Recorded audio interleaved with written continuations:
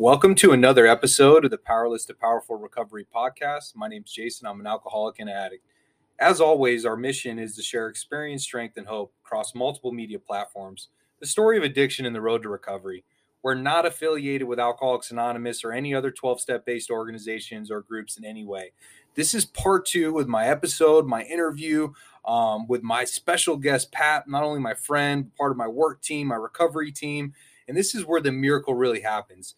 You know, part 1, we really talked about it. I mean, this is a guy who had every opportunity in life to be successful, an exceptional salesman, him and his dad, $1 million businesses, traumatic accident, opiate addiction, and everything that comes with that. And ultimately it comes to a big head, and it ultimately all falls down just like it always does. And in 2018, Pat picks up a 3.5-year prison sentence. So let's welcome Pat back to the show. Hey guys. And so 3.5-year prison sentence, Pat. This is your first experience with prison. So why don't you tell me a little bit about what it was like, going through Alhambra, getting a 3.5-year prison? Because, in the beginning, I did a 3.5, I did an 8-year prison sentence, and I thought 3.5 was the end of the world for me. And then I caught that 8, and that really just hit me in the chest like a ton of bricks. But what was it like going to prison, Arizona DOC? What was that time period like for you? Well, the first thing I remember was when I was at court and the judge told me the amount of time I was getting, and I'm like, me? Yeah, right. I'm from Ahwatukee, player. Exactly. I got a bachelor's in this and a bachelor's in that, right? I just had a lot of dishonesty and ego at that time that hadn't been treated. So I felt like I was being targeted, right? But what the judge explained to me was, you should have got 12, man. Yeah, you got 3.5 was love. Yeah, you're lucky. What about everything they found? What about everything else you were doing? So what did you actually go to prison for? So I went to prison for theft of means of transportation. Oh, you stole a vehicle? Allegedly? Allegedly. Well, you got charged for it. No, I got charged for it, so I did it. Yeah. Yes. What kind of car? So basically Honda Civic? It was one of those jail terms I was doing, right? I went to Scottsdale Police Department. I got released from 4th Ave jail, took a taxi cab, didn't pay for it. He called the cops. I'm in the bathroom getting high on dope. The cops kick in the door. I throw the rig down the toilet. Boom, I'm cuffed. They take me to jail. They release me the next day. I'm sick as fuck at this point. This is right before my prison sentence. I spent all that money. I don't have a phone. The only thing I know is where to go to get dope, right? So I walk out the front of Scottsdale Police Department, and there's a construction crew on the side of the road right there, doing their work. Have all their equipment out there, picking up the road, repaving it. And there's a big-ass construction truck with the keys in it. Yeah, I'm going to need that. I got to get to the dough man quick. You know what I mean? Every minute counts. So I see that opportunity, man, and all I could think was, damn, dude, as long as I could get this vehicle, I could make it there before the cops will catch me, right? There's a full-fledged trailer on this thing, dude, like a 2-ton trailer. So I get out. I see that the keys are in there. I go to the back, try to unhook the trailer, and then I take off in this truck. I'm looking in the rear view. Are they going to see me? Are they going to see me? No one sees me, right? The trailer doesn't fall off, but all the pins and everything are disconnected. So then I got to get on the freeway, right? I almost turned this thing into the wall because at this point I can't control a freaking full-fledged construction truck with a 2-ton trailer, dude. I'm jittery. Yeah. I can't even see straight. I'm dope sick. Yeah. So I'm just trying to get to the dope man, right? And right before I exit, I have to slam on the brakes because I didn't put enough on it at first to compensate for the trailer. The trailer smacks into the back of the truck and comes off, and the trailer falls off the truck in the middle of the freeway, and I just take off, man. Freedom. Yeah. And I'm gone. Yeah, done, right? So a couple more minutes later, I'm high. I'm at the plug's house, getting high, and did you sell him the tools in the truck? I sold him the generators. Yeah. Sold him the generators. I said, listen, call your plug. Does he like generators? Yeah. What can I get for this? Can I get a couple ounces at least? Yeah, we'll give you a dub. I'll take it. Right. Yeah. And so go ahead. Yeah. So basically what that looked like for me is complete desperation, right? I was at that point, like I said, I had spent all my money, ran up all my connections.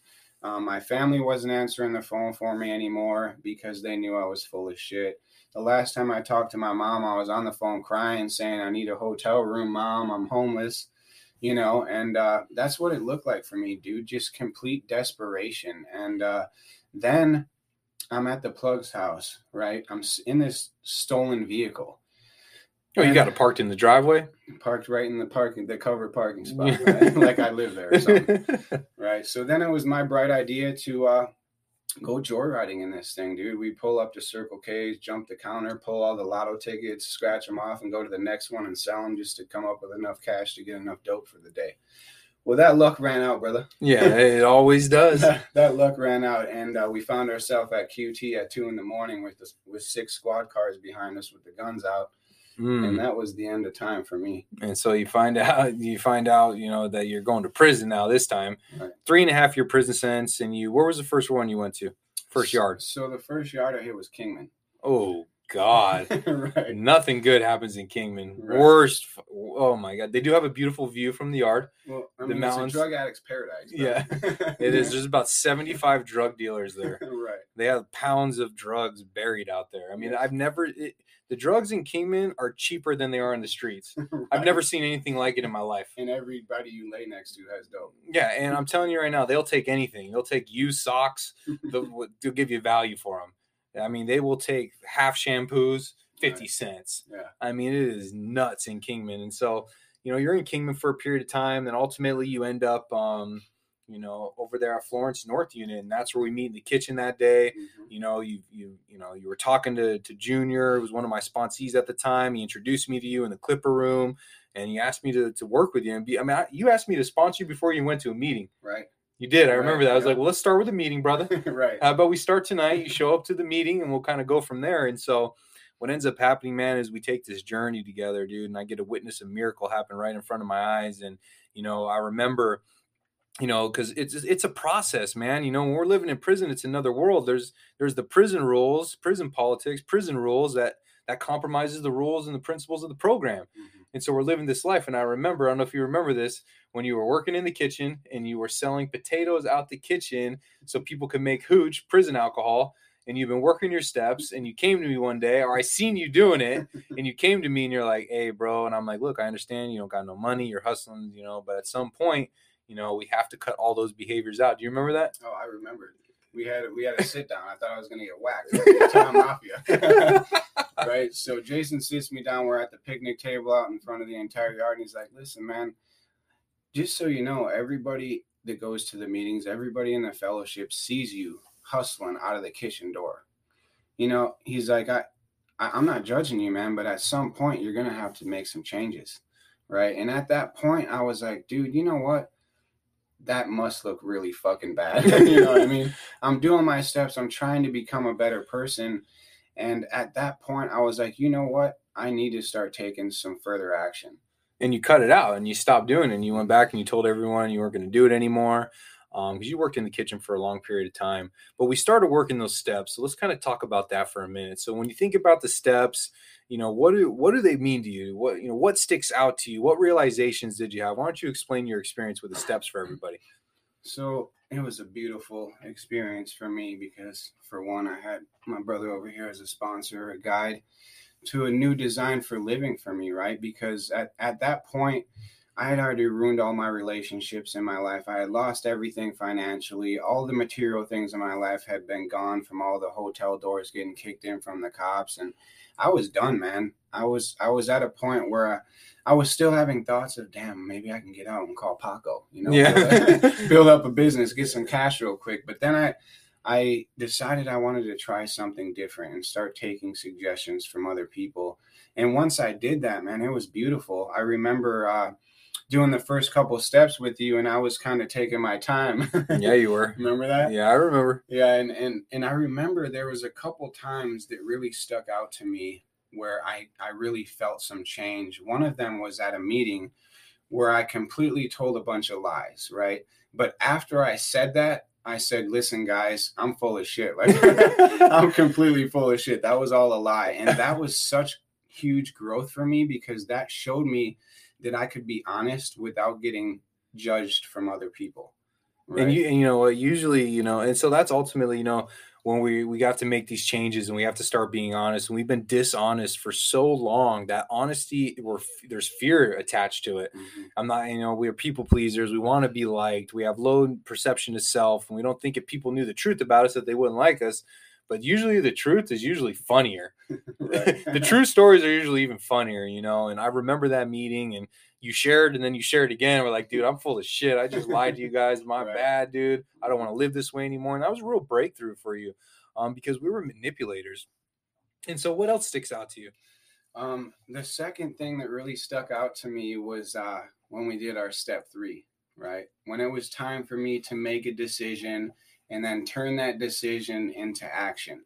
Now, remember, we go out to this beautiful sunset together, man, and I'm just feeling this experience overwhelming me, right? This overwhelming sensation of me just being okay. Not having the fear of the future anymore, not having to try to control everything in my life, just letting go and letting something else flow into me that is not my control. And that just really stuck out to me because it was such an amazing experience with that sunset out there on the baseball diamond. Yeah, I remember. And we had that conversation. And right after that, you're like, yeah, and you better be here tomorrow morning. We're starting step 4. Yeah. Yeah. And so God was on that yard, man. And I had the privilege of doing, you know, probably 100 third steps out there, dude. And I would go out there at sunset and we just take it all in and just soak it up. And just, you know, and it says in the big book that if honestly and humbly done, sometimes a great effect at once will be felt.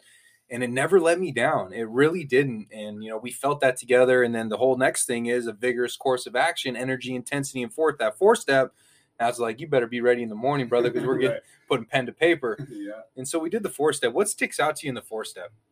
The 4th step, what really stuck out to me is I didn't think I had a lot of anger built up, right? I thought that I could just portray this life of somebody that wasn't angry until I started writing down my resentments, right? Started putting it down on paper, and I'm like, damn, I was angry. You know, my childhood was kind of fucked up. I have some deep resentments that I've never taken care of. And then we go to the fears, and I had more fears listed than I could even ever think of, right? Because it took me some time. I actually really put in the effort on my 4th step. At that point, after taking suggestions from Jason and trying to really just transfer my identity into a new person, I really started taking it seriously. And that's when I just started writing everything that I could think of down, everything that I had a resentment towards, anybody that had hurt me or anybody that I had hurt, myself included, and the fears. I didn't want my life to be ran by fear anymore, right? So I wrote everything down that I was afraid of. I looked at my sex inventory and said, damn, I don't want to attract these chicks from strip clubs anymore. You know, Yeah. I don't want to attract. Shout out to all the dancers. Right. I don't want to attract chicks that are homeless looking for the dope man, you know, and just to stay with me because I have drugs. I want to develop a relationship with the opposite sex that I'm attracted to, right? With a good character. And so I wrote those things down, man. I wrote those things down and I really started to live by those things.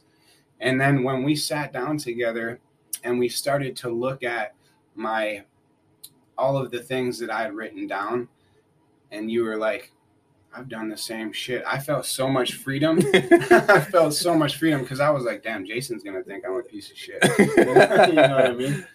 And that's the most important part, man. When we sit down as a sponsor and you just get to say, me too, you know, I've been through the same things. I've done the same things. I don't have to live that way anymore. Let me show you how I treated them. Let me give you some suggestions, you know, because when we look at that 4th step, we're completely consumed by resentments and typically we're unaware. And then we're also unaware that it's all our fault.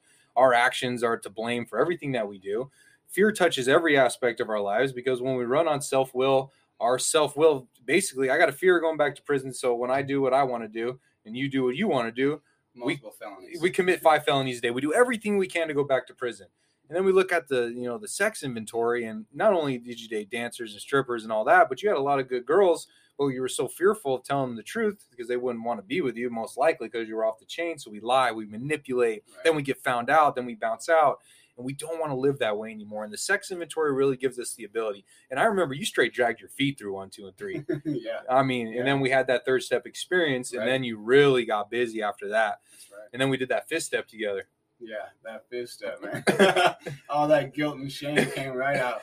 Damn, dude, wasn't it? It was summertime, 115 degrees, sitting out at a picnic table, pouring down sweat at 1 o'clock in the afternoon. Pouring. 2 hours we were out there. 2 hours, man. 2 full hours. And honestly, that was such an amazing experience for me, because that's really when I started taking honesty seriously. That's really when I was starting to apply the things that I was talking about to my life, right? So I stopped living that double life. I stopped being fake and I started being real. I started to open up to someone else and sharing with them complete honesty. And that was a huge change for me, man. And it felt so good. It felt so good to open up to you and to tell you all the fucked up shit that I had done, right? The stuff that wasn't in my 4-step because it hadn't affected anybody, or there was no fear there, or it wasn't in my sex inventory, but there were still loose ends that I needed to take care of. And I sat down with you and poured everything out to you. And it was such a good, I remember at first Jason was laughing, right? And I'm like, this motherfucker's laughing, but he wasn't laughing because he thought it was crazy. He was laughing because he had done some similar shit. Right? Exactly, dude. And so, that's how we forgive ourselves, man. That's why sponsorship's so important, because every time we say me too, every time we're like, I've done the same things, what we're starting to do, it doesn't make any of those things okay, but what we're doing is we're switching the attachment to gratitude. I become grateful that I've done those things because now I can walk you through that 5th step. That's truly what it's all about. And you create that identity in 6 and 7, and you make some amends. You're chairing meetings, you finish the steps, you start sponsoring guys. I mean, you had service commitments. I mean, at North Unit, man, we had 40, 50, 60 guys at meetings. Right. I mean, we were the biggest gang on the yard. There was no joke about that, dude. And I just got to watch this amazing transformation. I mean, I witnessed so many miracles. And when I think about everyone, just like our story, and going to the kitchen, not wanting to be there, but knowing I had to, and I had to do my part, and seeing God work through me to help you and watch him work through. I mean, dude, it is a miracle, man. And so you get out of prison in 2021 and you go to New Freedom. That's right. And what was that experience like? So I really started at that point to just dive in full-fledged into my recovery, right? I was taking it very seriously. To back up a little bit, we all got moved. Oh, that's right. I was going to say that, yeah. We all got moved from North Unit, and I remember I was the last sponsee Jason had that completed the steps. So for me, I was so new, and I still had a lot of fear of like, how can I be a good sponsor, right? Jason had saw me sponsor a couple of new guys, and then they just tore the sponsorship away from me, right? And sent us off somewhere else. And I went to Winslow, and they had no recovery, right? Felix was there, and you know how Felix is, right? So I'm working with the administration and just getting tons of pushback, man, tons of pushback. We don't need this. We don't need that. So I started showing them that I was capable of creating meetings that they could support, right? So I started building meetings. I started the HA meeting that was on North Unit. I had all the paperwork. Yeah, the Shine a Light meeting? Exactly. Yeah. Yeah. I took that meeting to Winslow. It's still thriving today. I set up Celebrate Recovery with the chaplain over there. Remember, Bill from North Unit was involved in that. He got moved, so I became the chairperson for that group. And it was just an amazing experience. I got to sponsor quite a few dudes over there and really started to develop and grow my connection with God. I started to live in gratitude. I started seeing other people change by the action from this program. And that gave me a lot of ammunition to hit the ground running when I got to New Freedom. And so, when they closed down Florence North Unit, dude, we were sad. We had this huge fellowship. I mean, we were family, man. We lived together. We ate together. Went to meetings together. We recovered together. Just like it talks about in There Is a Solution, being members of a shipwreck. And when you survive that together, you're joined in brotherly and harmonious action. But really that was God working. Right. Because what happened is that level of recovery that we had, which was legendary for real. And then they spread us out all across the state. We all started meetings everywhere we went, and we spread the fellowship, dude. And it is nuts. Everybody knows us as the North Unit All-Stars. Shout out North Unit Recovery Group. Shout out. Get on Facebook. Get on the group. And so you end up getting out. You go to New Freedom. And every single one of the North Unit guys that went to New Freedom, straight up All-Stars from there. Shout out Caesar. Shout out Tony. Shout out Justin. Shout out Preston. Shout out Kale. I mean, I'm missing Jeremiah's out now. Shout out Jeremiah. There's so many that, Bryce, Sean, shout out Sean Warren, Bryce Dutton. I mean, dude, there's so many guys, and every single one of them, man, got there and just, all stars there. I mean, that's what you did. I mean, you hit the meetings, all the groups that you were in. I was safe to say you were probably teaching that group from the chair. Well, the funny thing was your wife used to sit in on our groups because she knew what was coming. Every time she came in, I would basically just push the program of recovery to the group because I saw that it was able to change my life and it's capable of changing others. And I wanted other people to feel that spiritual experience, man. So basically what that looked like for me was in the morning to start my day, I would always meet with a sponsee, right? After the first week I was there, I had 6 sponsees and I worked with them the entire time I was there. Every single day I was up in the morning before I had a mandatory workout and I was working the program of recovery, trying to show other people the way out that I had found, giving freely to them what was given to me. And it was just an amazing experience. There was a little bit of fear involved because I really just wanted to start working and I wanted to do this and I wanted to get a car. I wanted to get my license back. I wanted to get rid of these warrants. But the cool thing about this program is, as catchy as it is, one day at a time is so true, man, because when I really just settled down, I took one day at a time. I maybe turned my TV on twice when I was there, right? You have a resort style room with a massive TV, these huge beds, everybody's chilling in their rooms watching TV. I'm out in the internal community there doing service work, right? Helping Sean with the newsletters, helping set up for meetings and gatherings and church services, and really just spending my time to get my character in place before I hit the streets, right? So I was just practicing these principles while I was there, trying to build relationships with people, trying to service the community that I was ravaging before I went to prison. And it really worked out beautifully for me, man. It worked out so good. You got your driver's license back after, 13 years. 13 years, you got your driver's license. You had 5 active warrants when you showed up. You got all those warrants taken care of. You graduated. You had the green lanyard. You were the New Freedom Guide. You were helping all the newcomers. You were sponsoring guys there. And I remember it was time for you to graduate. And I said, brother, I got a job for you. You want to work in recovery, player? And I remember Tony works with us. Shout out Tony. Shout out Preston. Shout out Justin. Shout out, obviously, Pat's on the show. And I remember telling all these guys, years back, I said, when we get out, we're going to take this recovery that we've gotten here through the big book, the program of Alcoholics Anonymous. We're going to work in recovery together. Not only are we going to work in recovery, but we're going to do it together, and we're going to help a lot of people. And that came to fruition, dude. It is a trip. It couldn't have worked out any better. And so I got you a job at New Method Healing Center, and you started out working whatever shifts. Now you're the main guy there. You got the day shift. You're able to do all that. But in the midst of doing all that, you got your own place. Shout out to your girl, Ashley. Big shout out to her. Shout out, baby. Yeah, shout out to her. You met an amazing girl. You got amazing, with her son and the kids and all the kids, man. And, you get to have that connection with them. You got service commitments. You got that new Infinity. I got that, player. You got that legit Infinity. I wrote, here's the humbling part of the story is I rode a bike down Camelback with all the dope fiends offering me drugs. You want to hit of this, you want to hit of that. On my way to work, I'm dealing with all of this shit, right? But I stuck to the program. I stuck to what I had learned. And the cool thing about that was my obsession to get high had been removed. I feel amazing when I wake up in the morning. I don't want to change that. And because of that, I was able to ride my bike for 3.5 months to work and back, not thinking about using. And that was fucking a miracle. Yeah. You know what I mean? Any other time in my addiction, if I was on Camelback, I was looking for dope. Yeah. Right. Now I'm experiencing this new power flowing through me, and I don't want to change that. Right. So I'm going to work every day on a bike. Everybody thinks the white guy on the bike with the backpack's probably the plug or has fentanyl or whatever it is. But that wasn't the case for me this time, man. And it felt so good to save money, to start working on my credit, to start building meaningful relationships in the recovery community. And I was able to save enough money to get my own car.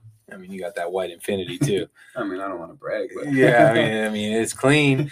And, and so it's not the material things, everybody likes material things, bro. Especially a couple of Italians like us. Right. We're wearing Fila tracksuits right now with the gold chains out, brother.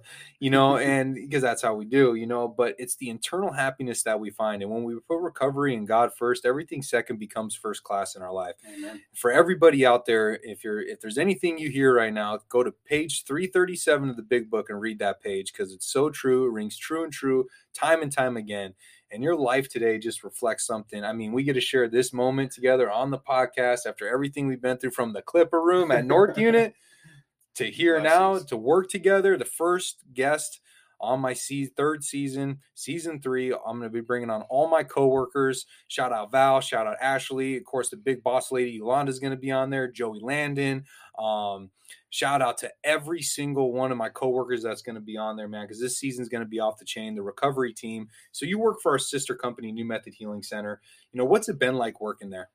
So it's been such an amazing experience to me to actually work in the field of recovery, coming from just a background of experience, right? When I had that first interview, I don't know if you knew, but there was other people that had interviewed, right? And I was the least qualified.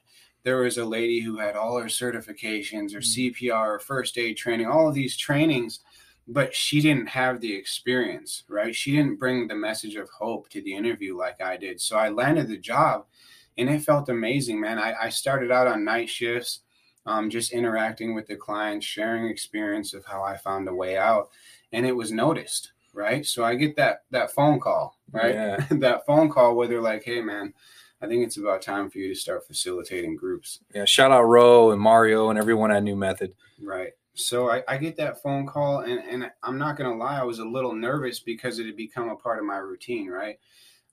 Where I had certain things, certain service commitments. I was chairing another meeting, and this was going to take that away from it. And so I accepted that I wasn't controlling things anymore, and I took the opportunity, and man, it has been such a blessing because now I'm able to interact with clients, right? I'm able to share my experience of a hopeless state of mind and body, creating a new identity for myself and giving hope to the community. And it just feels amazing.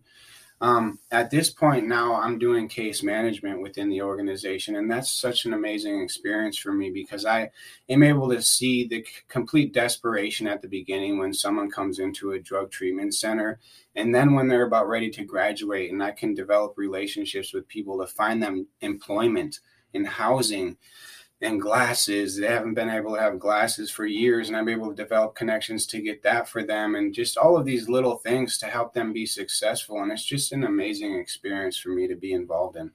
I mean, and it's only the beginning, and you know, we see a lot of growth in the future. I mean, it's happened so damn quick for you, and for all the guys who really, recovery works every time. The big book works every time. The steps work every time when you do when you surrender to it, and you do it. I mean, when you gravitate toward it like a drowning man, you grasp onto that big book like a life preserver, and you're thorough and you're honest and you take action and you give it everything you can.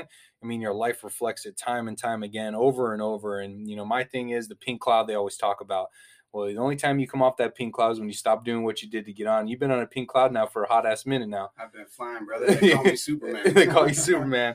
And so, dude, I just want to say, man, I love you, dude. And to have you on the show today, I couldn't think of a better guest to start out season 3. And it's just an amazing experience to have you in my life, to be a friend, and to have you part of my recovery team, man. So thank you for being on the show. Thank you. I love you, brother. Love you too, brother. All right, tune in for the next episode.